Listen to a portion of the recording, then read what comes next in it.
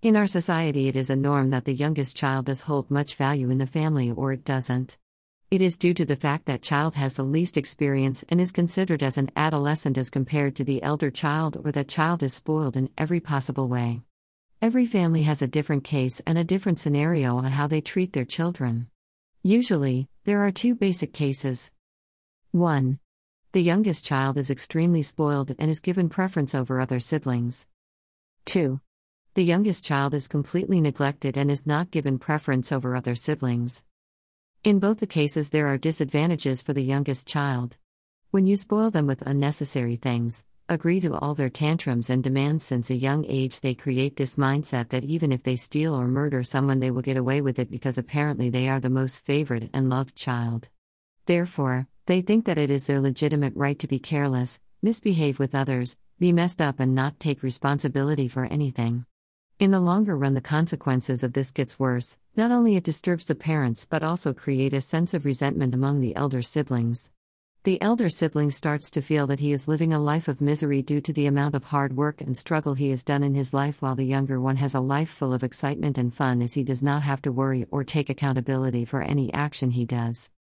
In the longer run, this develops a wall between the parents and the children along with the elder and youngest siblings. The after effects of not creating a balance among the siblings get serious.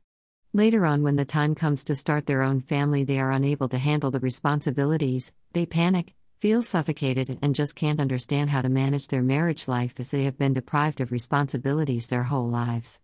This in return creates chaos in the partner's life as well. It is a chain which is started in our society by the parents and ends up by paying price to their partner.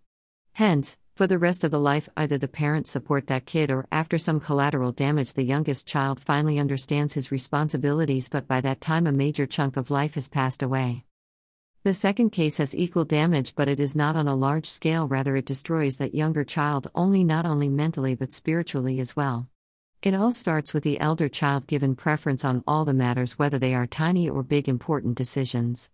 There is no doubt in the fact that elder siblings have seen life in a different way, but that doesn't justify that the younger child doesn't know what the life is or that the younger child is always wrong.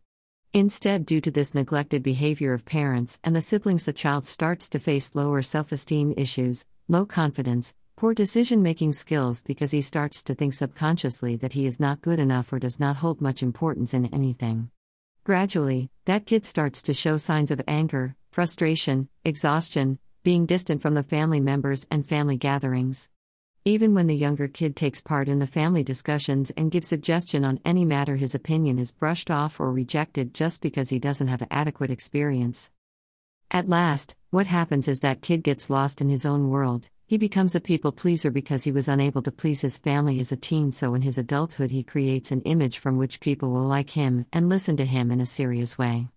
In this case, no one suffers, but it puts a huge question mark on the younger child personality.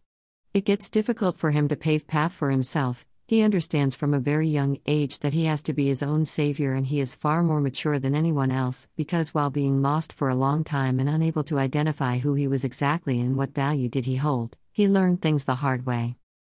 The conclusion is that it is important to create a balance among all children and provide equal love, care, opportunities, and support to them. It is not justified to make one kid important and the others are being neglected. It is important to understand the need and address the problem of every child individually in a good way.